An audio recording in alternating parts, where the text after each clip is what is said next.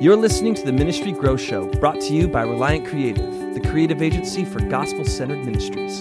Find out more at reliantcreative.org. Welcome to the Ministry Grow Show, a podcast dedicated to helping churches and ministries grow and make more effective impacts for the kingdom of God in an ever-changing digital world. Whether you're building and growing a gospel-centered ministry or leading a church, if you want insight into the strategies, struggles, challenges, and successes of other ministry leaders, you've come to the right place. Welcome back to the Ministry Growth Show. Today on the show, I'm going to be talking with Doug Cobb. He is the managing partner at the Finishing Fund, and he's the author of And Then the End Will Come. Doug, thanks for being on the show. So good to be with you. Thank you for inviting me to be on. Yeah, of course. I'm excited for this conversation. Can you tell us a little bit about the Finishing Fund just to get us started and share why you think it's so important that there is a fund or at least some type of investment specifically targeted towards supporting unreached and unengaged people groups? I think maybe the most important thing that's happening in the world today that most people don't know about is that God's people, his church around the world, is rapidly closing in on seeing the gospel go to every people group on the face of the earth. I have been involved in the ministry of finishing the task for 10 years or so and have seen how God is working to complete that task, to finish the task of disciples in every nation, every ethnos, as the Greek says, every people group on the face of the earth. 4 years ago, God put on my heart that one of the things I might be able to do to help with that would be to create a funding vehicle that would allow interested believers to come together, pool resources, and fund ministries that wanted to go to one or more unengaged people groups with the gospel. And that's what the Finishing Fund is. It's a partnership of donors who've come together around that mission. And, our hope was that we would be an accelerant to the completion of the task by helping ministries get started faster because they don't have to go out and raise the money on their own. We can help do that. And that has, I think, proven to be true. God has been incredibly gracious to me and to us. And, we have just seen amazing things happen over these last 4 years as the gospel gets closer and closer to every nation on the face of the earth. Yeah. So what was your role at the finishing task just to, was that a big part of sparking your interest in this topic or genre or whatever we want to call this? Yeah, it was. I got involved in finishing the task because Paul Eshelman, who has been my mentor for a number of years, invited me to be a part of it as a volunteer. I was on the board for a while. I had a business card for a while as a volunteer doing some development work and just helping in various ways, kind of whatever needed to be done was part of the annual conferences and different events we would have. Most significantly, though, it was through FTT that my wife and I began personally to give toward this mission of getting the gospel to unengaged groups. And it was the experience of doing that under Paul's direction, under the umbrella of FTT, the experience of doing that just fired me up about spending even more time and creating something more formal that would be directed in the same for the same mission. So really through FTT, I had the experience of seeing this happen and wanted to share that with other people. Wonderful.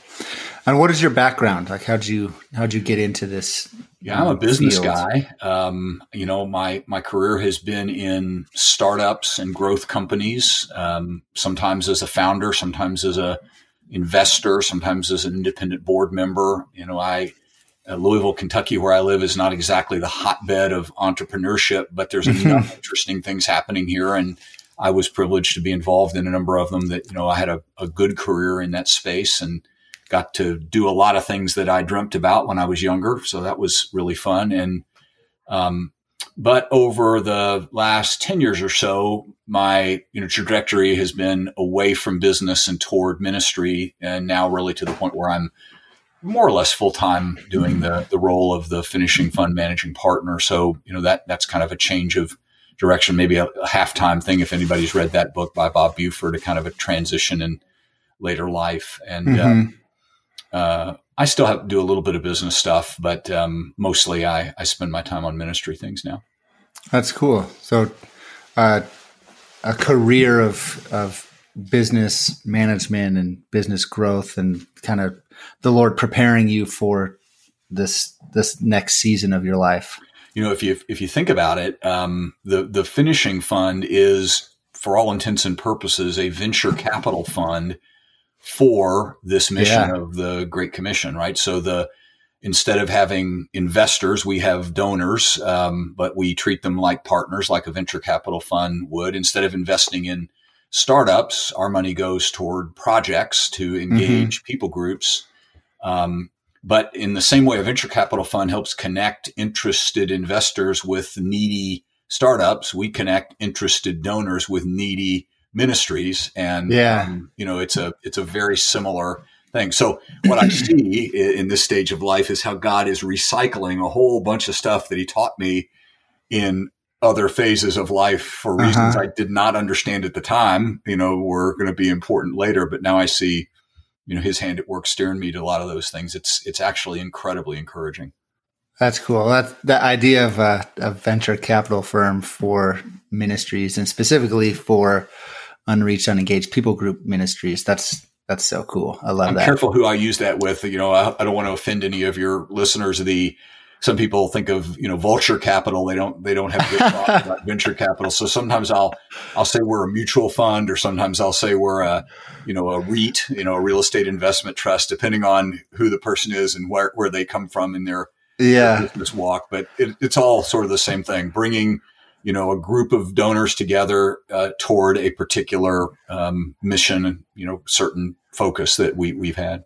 Yeah, I think it's so funny how so much of the ministry space is leery to use business or marketing terms when it comes to ministry. And at the end of the day, they're just terms, right? I mean, guilty as charged, right? But that's where I come from, so it seems very natural to me.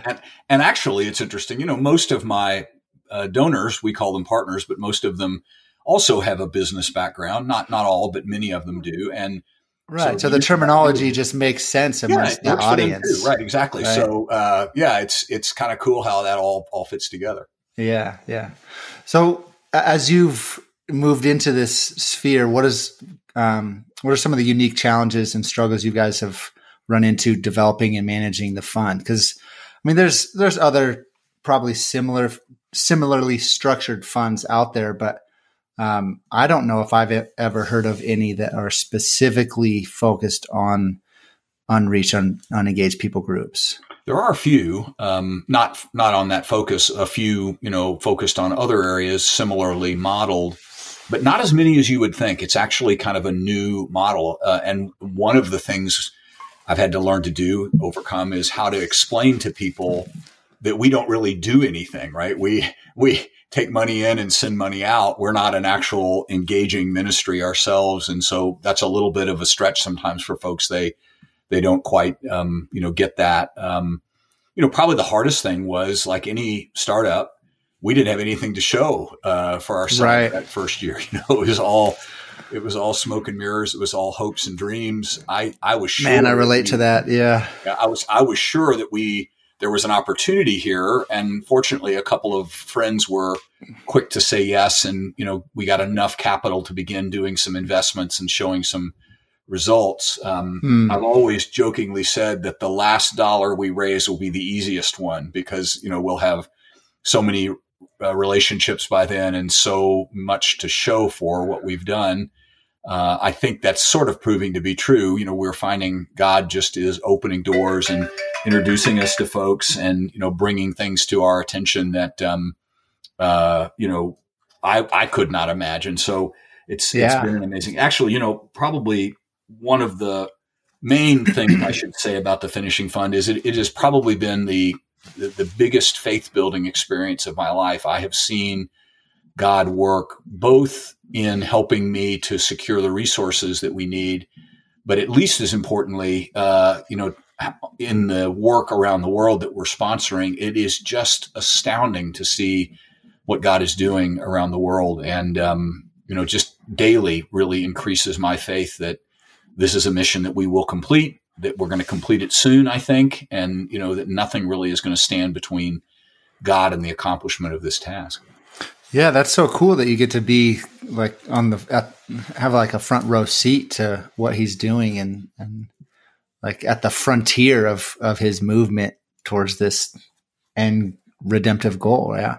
I feel like I have a front row seat in the stadium watching the church sprint to the finish line, that's cool. Like I'm in the Olympic Stadium. There's, hundreds of thousands of people, but I've got the best seat in the house and, get to watch that happening. And, like I say, it's just very faith building. Yeah, I bet. So what's the vetting process an organization goes through in order to become a ministry partner on a ministry end? So we collect a lot of information. We ask them to tell us about their board and their finances and their history and, a lot more about, kind of their experience with the kind of work we're going to be doing together. It's kind of specialized. Not everybody who is interested in it is capable of doing it. Many of the ministries we work with are already known to us as a result of being a part of the Finishing the Task network. So we started with a big head start because we, already had relationships with many of those ministries. We're at the point now where we're networked enough that pretty much anybody that we meet who's interested, we know somebody that knows them and can, sort of ask a few questions, check them out. So there's some of that takes place. We also follow a principle that it's a biblical principle, but it's also one that I learned practically in the startup world is kind of the idea of faithful in little, faithful in much, right? So if you are starting with somebody new, start small, do something simple together. Don't get out over your skis. If they prove faithful and capable, then you can accelerate, you do more.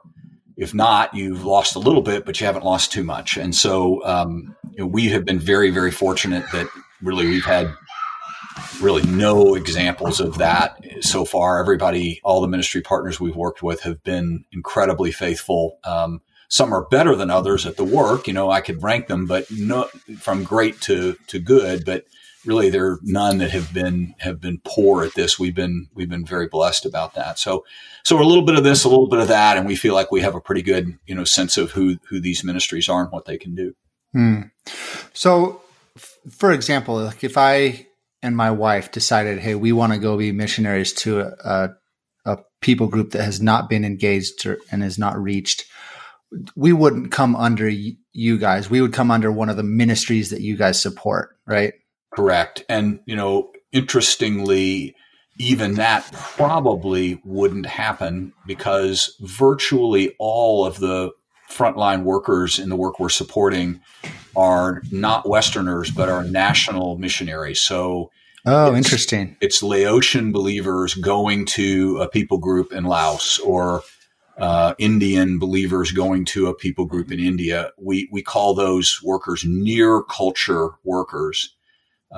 They are so much more acclimated to the places that they need to go than you or I would be, and speak not the heart language of the group they're going to see, but a shared language that allows them directly to communicate with those folks. And so that has both very high benefits of effectiveness. These workers are more effective than Westerners would be. But also it's way more efficient. We can send, it varies a little bit from place to place in the world, but as a kind of a rule of thumb, we can send 2 workers for 3 years to a people group, including training and transportation for about $30,000 total. And, if you or I wanted to go, it would cost us that much just to get to the place where we wanted to go, right? By the time we moved our stuff and done all the things we needed to do. And so there's a financial efficiency in the work that is really powerful. But even more, for me, even more beautiful, what we get to be a part of is a great illustration of what God's kingdom should and will look like. It's, the church everywhere in the world coming together, bringing what we can each bring to accomplish the mission that God has given all of us. And I really love that part of this. I find it, really inspiring, give me a picture of what we're going to really get to enjoy for all eternity with our brothers and sisters from every tribe, nation, and people, So is that a prerequisite for the ministries that come under partnership and investment from you guys, is that they are working with nationally based missionaries? We've made a couple of exceptions to that. There's certain times when there's no advantage to that. And, if a Westerner is willing, then we'll do that, but we'll send them. But like out of 550 people group engagements, I think that's happened now twice. So it's, by far the rule. And it just seems to be the way most of this work is getting done. Rarely do we have, in fact, I'm not sure, I can think of many cases where we've been presented with a project that involved Westerners. There've been a couple, but, mostly this is kind of the model for the ministries that are working at the very frontier. They've figured this out already, and this is the way they work. Interesting. That's cool. What are maybe some of your 3 to 5 year goals you guys are shooting for, and what have you seen lately that God is doing that really excites you as you guys move towards some of those goals? One of the things that really excites me is that, as you get close to the edge, you figure out where the edge really is. All of the research that a lot of smart people have worked very, very hard to accumulate, it's a fantastic starting place, and it often proves to be, pretty amazingly accurate. But you really find out where you are when you go. And so I think we understand better where the edge is now than we have ever understood it. And so the problem, if you will, is coming into focus in a way that it has not been, even 4 years ago when we started with the fund. So that's a great encouragement. I say this without a hint of presumption. This is by God's grace, but my ambition is to see if we can't be started in all the remaining groups by the end of next year. Wow. The list we work from is published by Finishing the Task, FTT. That list now is down, the published list, to 115 groups, but there's a few that should be on there that aren't. I think the number is not quite 300, maybe 285 or something like that. I don't mean to be coy. It moves around literally day to day as we get new research. Right. But I believe that we'll have, maybe the first third of those projects underway before the end of this year. And then next year, my prayer is that we'll be able to start in all the remaining groups. So right now, my focus is, on seeing if we can't accomplish that by God's grace. And, I don't know if we will. It's his job, not my job. But, right. I find that, at least to me, to be very, very motivating. And I think it's exciting for people to hear that, might be possible. There's a few that I don't know how we're going to get to. There's a people group in the Indian Ocean called the Sentinelese. They live on an island, North Sentinel Island. They are very hostile. They kill anybody who comes to their island. I don't know how we're going to do that. I just don't know. I don't have any idea how we're going to get that done, but God knows. And, I'm just hoping that this next year is going to be really a key year in seeing that accomplished. That's cool. Well, it's a good transition because I want to talk about your book and then the end will come. Yeah. Can you tell us a little bit about the book and why you decided to write it? The book really flows out of my work with FTT and the Finishing Fund. One of the things I discovered through my involvement with FTT was what I call the promise of Matthew 24:14. Jesus' disciples ask him at the beginning of that chapter, what will be the sign of your coming and the end of the age?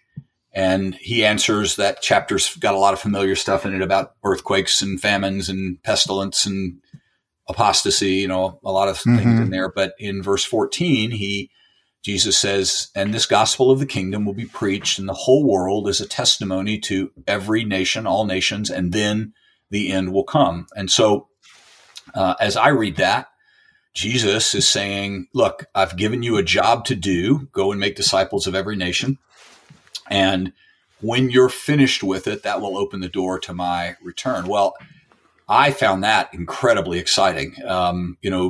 The idea that we had a big hint like that about what needed to be accomplished and the chance that our generation might be the one to see that work done and therefore might be the generation to see the return of Jesus. And that set me off kind of on a little personal adventure, journey of discovery to see if there was anything else that I could find in the scripture that kind of similarly pointed to Jesus' return sometime in the next, say, decade, not to put a date on it, but, kind of in a 10-year period. And actually found a number of other clues that I think are, powerful also, that seem to indicate that we are living in the season of the Lord's return as predicted biblically. And so that was kind of for my own education. I was kind of interested in it. And so, but then last summer, summer of 2020,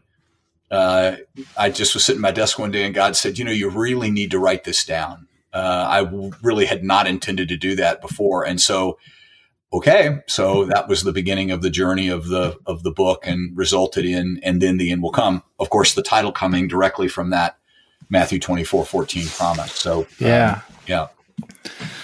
Man, do you think the church has lost maybe a sense of urgency of being obedient to the task that we've been given? Or do you find that that's a unique struggle of the Western church?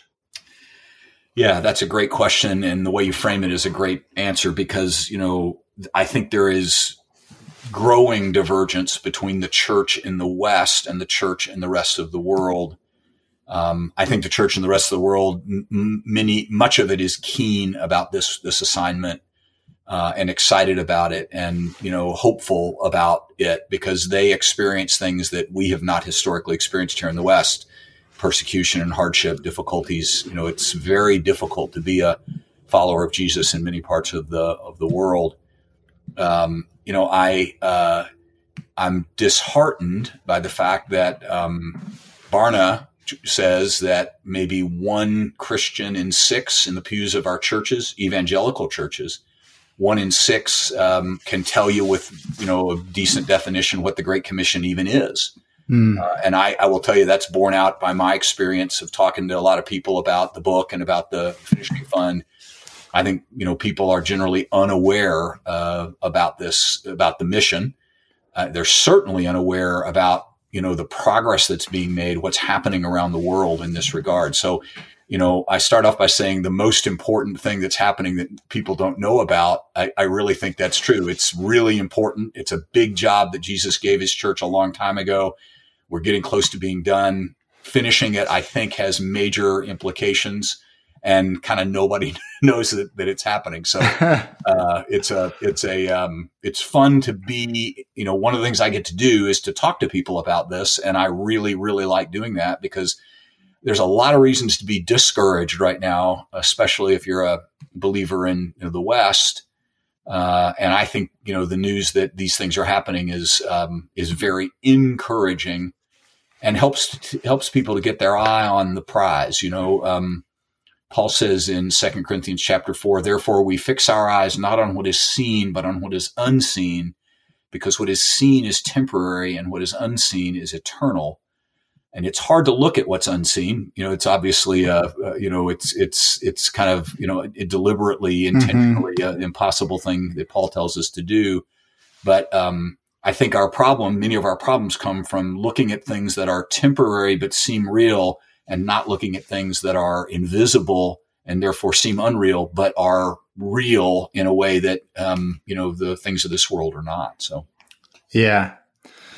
Well, I haven't read the book yet, but I imagine some of your focus was maybe behind the book and writing it was a desire to ignite a hope and a longing for Christ's return. And the early church was just so expectant that Christ would return any day, right? Their Maranatha cry, their Come Lord Jesus cry was a significant part of every Christian's worship experience. And so Do you think we've lost some of that urgency as his return has gone from years to centuries and centuries to millennia? Like, it just seems like it's a lot longer than we originally thought it was going to be. Yeah. In 2 Peter chapter 3, Peter talks about, scoffers will come in the last days. Where's the promise of his coming? History of the world has gone on from the beginning, just as it is. And he says people forget, right, that there was once a flood, and that God has promised again that he will judge sin. So I do think that there is some of that kind of complacency, that we're lulled to sleep by God's patience and by the very long spans of time over which he works. And so, people are not expectant about it. I think there's another problem too, though, which is our lives in the West are, and, certainly have been, and I think still are, very safe and easy and comfortable. And I think it's kind of hard for us to imagine what could be better than this. We don't have to scratch out a living day to day like, the majority of the people who have ever lived have had to do. And so it is, easy for us to sort of think, well, I'm not so sure I'm ready to go anyplace else. But one of the things I talk about in the book is the idea that, God's word says that, nobody has even imagined, no eye has seen, no ear has heard, and nor has the mind of man imagined what God has prepared for those who love him. And I just tell people all the time, no matter how good your life is or how good you hope it's going to become, it does not compare to what life is going to be like in the kingdom of God. It's going to be literally beyond our imagination. Yeah. Well, because I kind of lean and would agree with the premise of your book and where you land on end time stuff. But just to play devil's advocate, I've heard it argued that there have been a couple times throughout history where we thought we were close to finishing the task, where the gospel being shared in every continent, the gospel being shared in every country. Those that make this argument often say that we continue to redefine how quote unquote nations is translated. And so they would argue that we're now defining nations as every language group. And some have said that now we've moved into a digital world. We've got an entirely new definition of nations, as there are now entirely new subcultures within a digital context. And so they would even argue that Christ never gave us the tasks of worrying about finishing what he started, but rather he just wanted us to focus simply on being obedient to go and make disciples. So what would you say to some of those arguments? Yeah, those are all worthy arguments. First on the second thing you said, I think the church has been intentional about this right from the start. It starts small and with a couple of people. Philip goes to Samaria and tells people about Jesus. Peter gets called up to the house of Cornelius, and, suddenly the gospel's now in the hands of the Gentiles. Paul and Barnabas are in Antioch and, have this vision of taking the gospel to Asia, and they get sent to do that. So, you can actually see the ball get rolling. We have a great, movie of that in the book of Acts, of a travelogue, if you will, of how all that began. So I think there has been an intentionality to this from the beginning. And, I guess flatter myself by thinking that, what we're working on with the fund is just a continuation of that 2,000-year long desire. Here's what's interesting, though, about are we really close to finishing? So Rick Warren, who is the new leader of Finishing the Task, has a great model for the Great Commission. He talks about the 3 B's of the Great Commission. 3 B's. He's a Southern Baptist pastor, right? So the sermon has to have 3 points that are 3 B's, right? So believers in every people group, the Bible in every language, and a body of Christ, a church in every place within walking distance of every person on the planet. So, I'm focused heavily on the first B, getting the gospel to the last few people groups. And I think, like I said, we'll cross that finish line probably first and within the next year or two, by God's grace. But the folks that are working on Bible translation have set a goal of 2033 for having the Bible at least some part of the New Testament in every language by 2033. And the church planning world, the networks that are working on that, have set, they have various deadlines, some as soon as 2025, but ultimately 2033 as well as a deadline for that goal of having a church literally within walking distance of every person on the planet. So it's not just the, every ethno-linguistic people group goal that's within reach. These other goals are also amazingly coming into reach. And so it may not be next year or the next year when we finish. I think of these as kind of being successive finish lines in the race, if you will. But all of them are, within just an arm's length of where we are, 10 years or so from now. So that's one reason I would say I think that we're probably more likely to be right when we think we're getting close than maybe some of our brothers and sisters in the past have thought. And then how would you push back on the argument that I've also heard it said that we've had Christianity has had a presence in places where it has died off. Like you look at places like the UK, we're experiencing that in the United States right now, right? We're starting to flatline. The church is declining. And so these places where there has been a Christian presence and that has either dissipated or is going away entirely,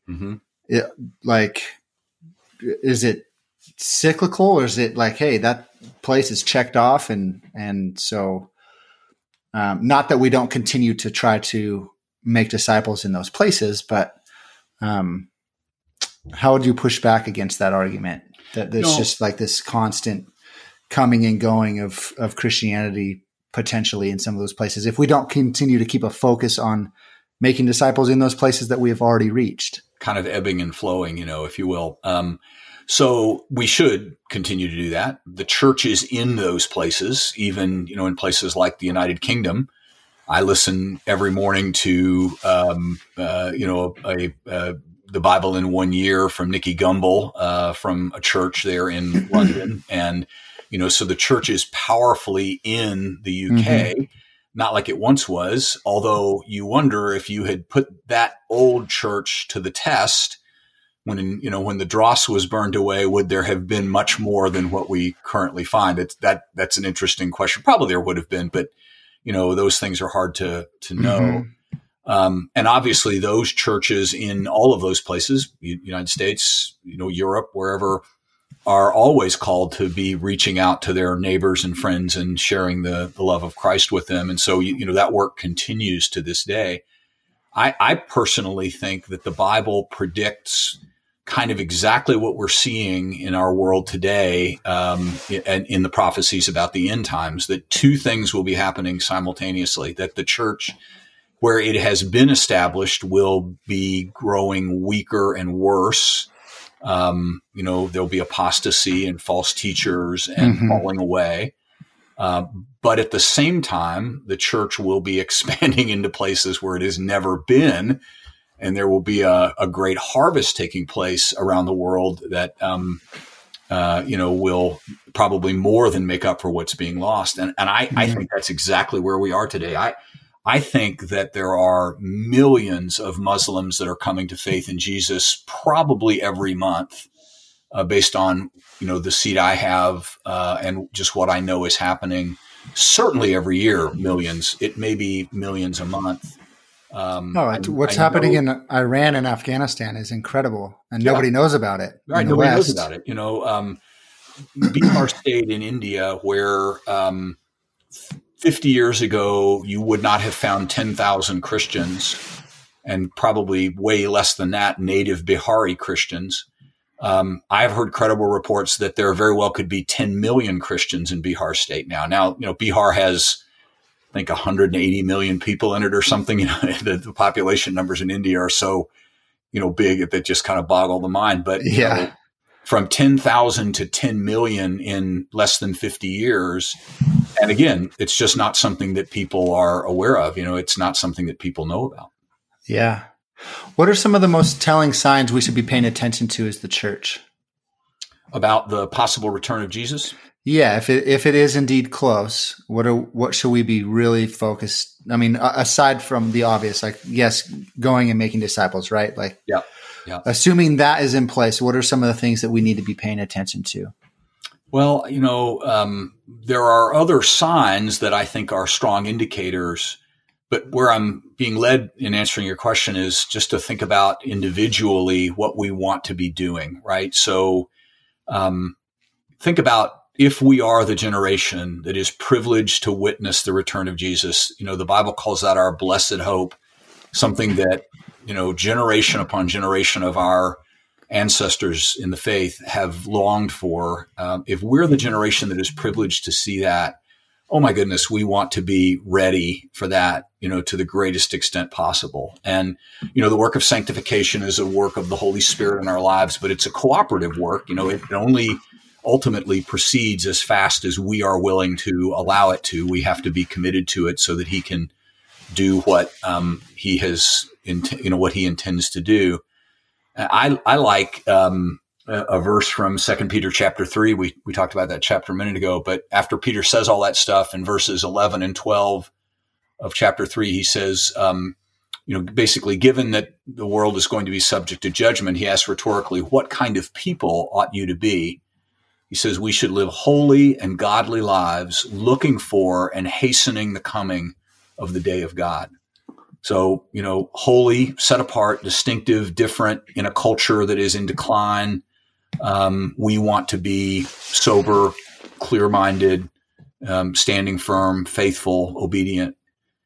Godly, I think that just means more and more like Jesus, right? Fruit of the Spirit, love, joy, peace, patience, that list of things.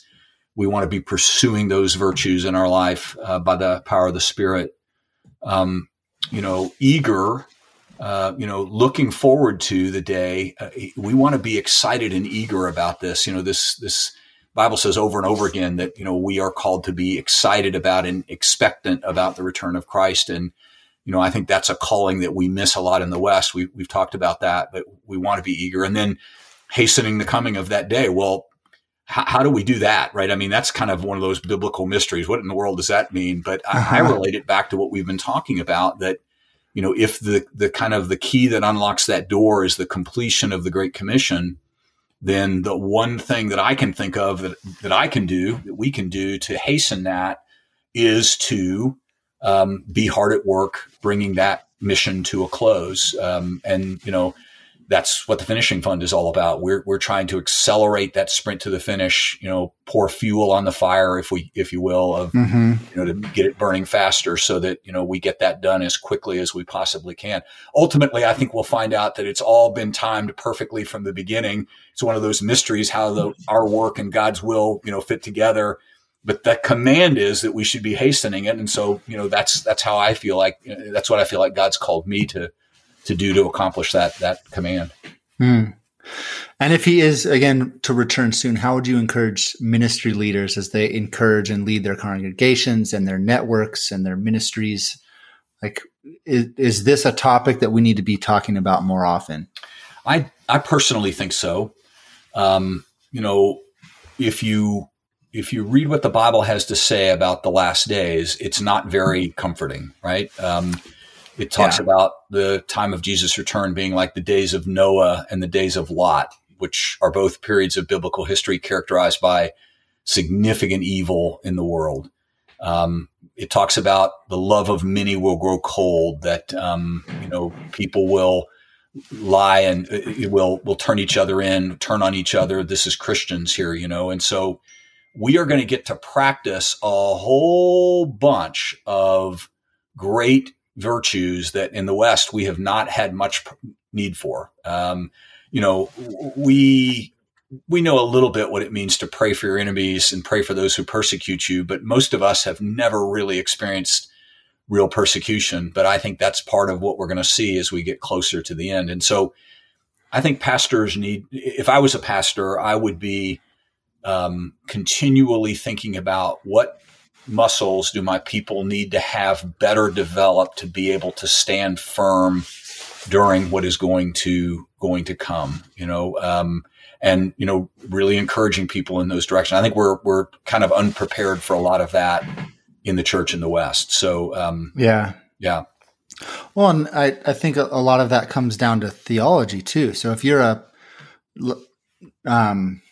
like not bashing one view or the other, but if you believe in pre-tribulation, like there's nothing to worry about. Like we're going to all be sucked up before we have to deal with any of that struggle anyways. Right. So I think probably a lot of reason why, and I don't have stats to support this, but a lot of reasons why many organizations and churches and pastors don't talk about this is because if their theology is in line with that type of belief, then we don't need to worry about it anyways. Like, yes, still be obedient, still go make disciples, but you don't really have to be all that prepared for persecution if we are removed from it, right? So, yeah, my view of it would be that it's going to get bad, and then it's going to get worse, and then it's going to get a lot worse. And so we may get to miss the a lot worse part. Depending on your view, we may only get to miss the most bad or the sort of bad and really bad. But either way, either theology, we're still going to experience something. I think that's right, and I think we already start to see that. In the West, we're already beginning to see the first signs of that. So, but I think we're only hinting at it thus far. So one of the things I try really hard not to do is pick fights with people about different points of view. I'm a kind of a classic pre-millennial. I believe in a millennialist. I believe in a literal rapture followed by a 7-year tribulation, followed by a literal 1,000-year millennium. And, in my reading of the Bible, that's the most plain and straightforward way. And I think it fits with what I see in the world. But it's interesting. Just before we got on the podcast, I was reading a series of articles from a brother who is a preterist, and he was explaining his view that, most of this stuff was accomplished in 70 AD. And, I don't agree with that, but I understand why people are led to different conclusions about these things. But, I'm excited by the idea that Jesus is coming back, whether I get the order of things exactly right. And that, what that means for me and for us as believers is that things are going to be wonderful forever. And, I'm extremely excited about that. Oh, yeah. Man, Maranatha. Absolutely. As I want to transition a little bit, and we've got just enough time for maybe 2 more questions, but as a storytelling ministry, like that's our focus as an organization. Right. I always want to try to circle back to the conversation towards that focus. So Revelation 12:11, and they have conquered him by the blood of the Lamb and the word of their testimony, for they loved not their lives even unto death. How important is storytelling? Or maybe said differently, how important is knowing and sharing your testimony as we near this potential end in however many decades? It is extremely important. This is a responsibility, an opportunity that all of us share and have. For me, the thing that launched me into this, the kind of the slingshot that, really sent me flying on the finishing fund was investing in some projects to take the gospel to places and hearing the story of the first person in the history of the world to become a believer in a people group where there had never been one. So cool. I call those first believer stories, and I love first believer stories. I just heard another one the other day of a people group. I won't name the people group in a sub-Saharan African country. Okay. No believers ever in that place. As far as anybody knows, this young man was a kind of an outcast, isolated in his group because he had epilepsy. A missionary from his country went to that place, met him, befriended him, began to visit with him, basically just showing him the love of God, showed him the Jesus film, invited him into God's kingdom. He accepted the invitation, became a believer, immediately became baptized, which is very unusual in Muslim areas, and immediately then began working with that missionary to share the gospel. And so far now, there are two other men from that same people group who have accepted Jesus and been baptized. And, I just love that story. I would love to hear the story from his mouth of how he saw it, because that would be incredibly cool. I think I'm going to have to probably wait for the kingdom for that, because, the language issues and the distances and the difficulties are so great. But just hearing it from the point of view of the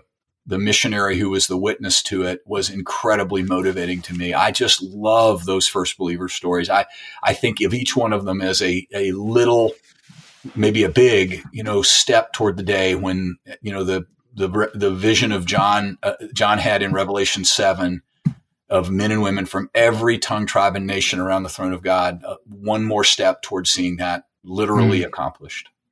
Man, so encouraging. Do you feel the church needs to reevaluate how we've used, or I would even argue neglected, the use of storytelling in the life of the everyday believer? I think we've lost that in the West, right? When you travel, you find that people are amazing storytellers and amazing story conveyors. There's a big movement. We touch on a little bit with the Finishing Fund of, storytelling ministries as a way to engage and plant churches. And what you find is that people are enormously skilled at learning and memorizing and then passing along story. It is an amazing tool of gospel propagation. We're just not good at it in the West. We want everything written down, organized, rationalized. And so we kind of miss the joy of that. I'd love to see us, recapture more of that and see that happen.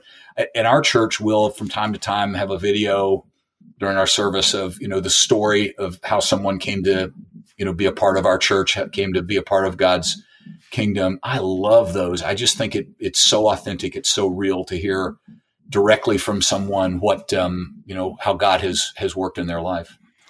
Oh yeah. It's so edifying to the church to know that we serve a God that's continually in pursuit of people's hearts and minds. Yep. Absolutely. Well, Doug, this has been incredible. I appreciate you being on the show. Can I pray for you and the Finishing Fund? That would be my privilege. Thank you. Father, I just lift up Doug and his team at the Finishing Fund and his book, and then the end will come.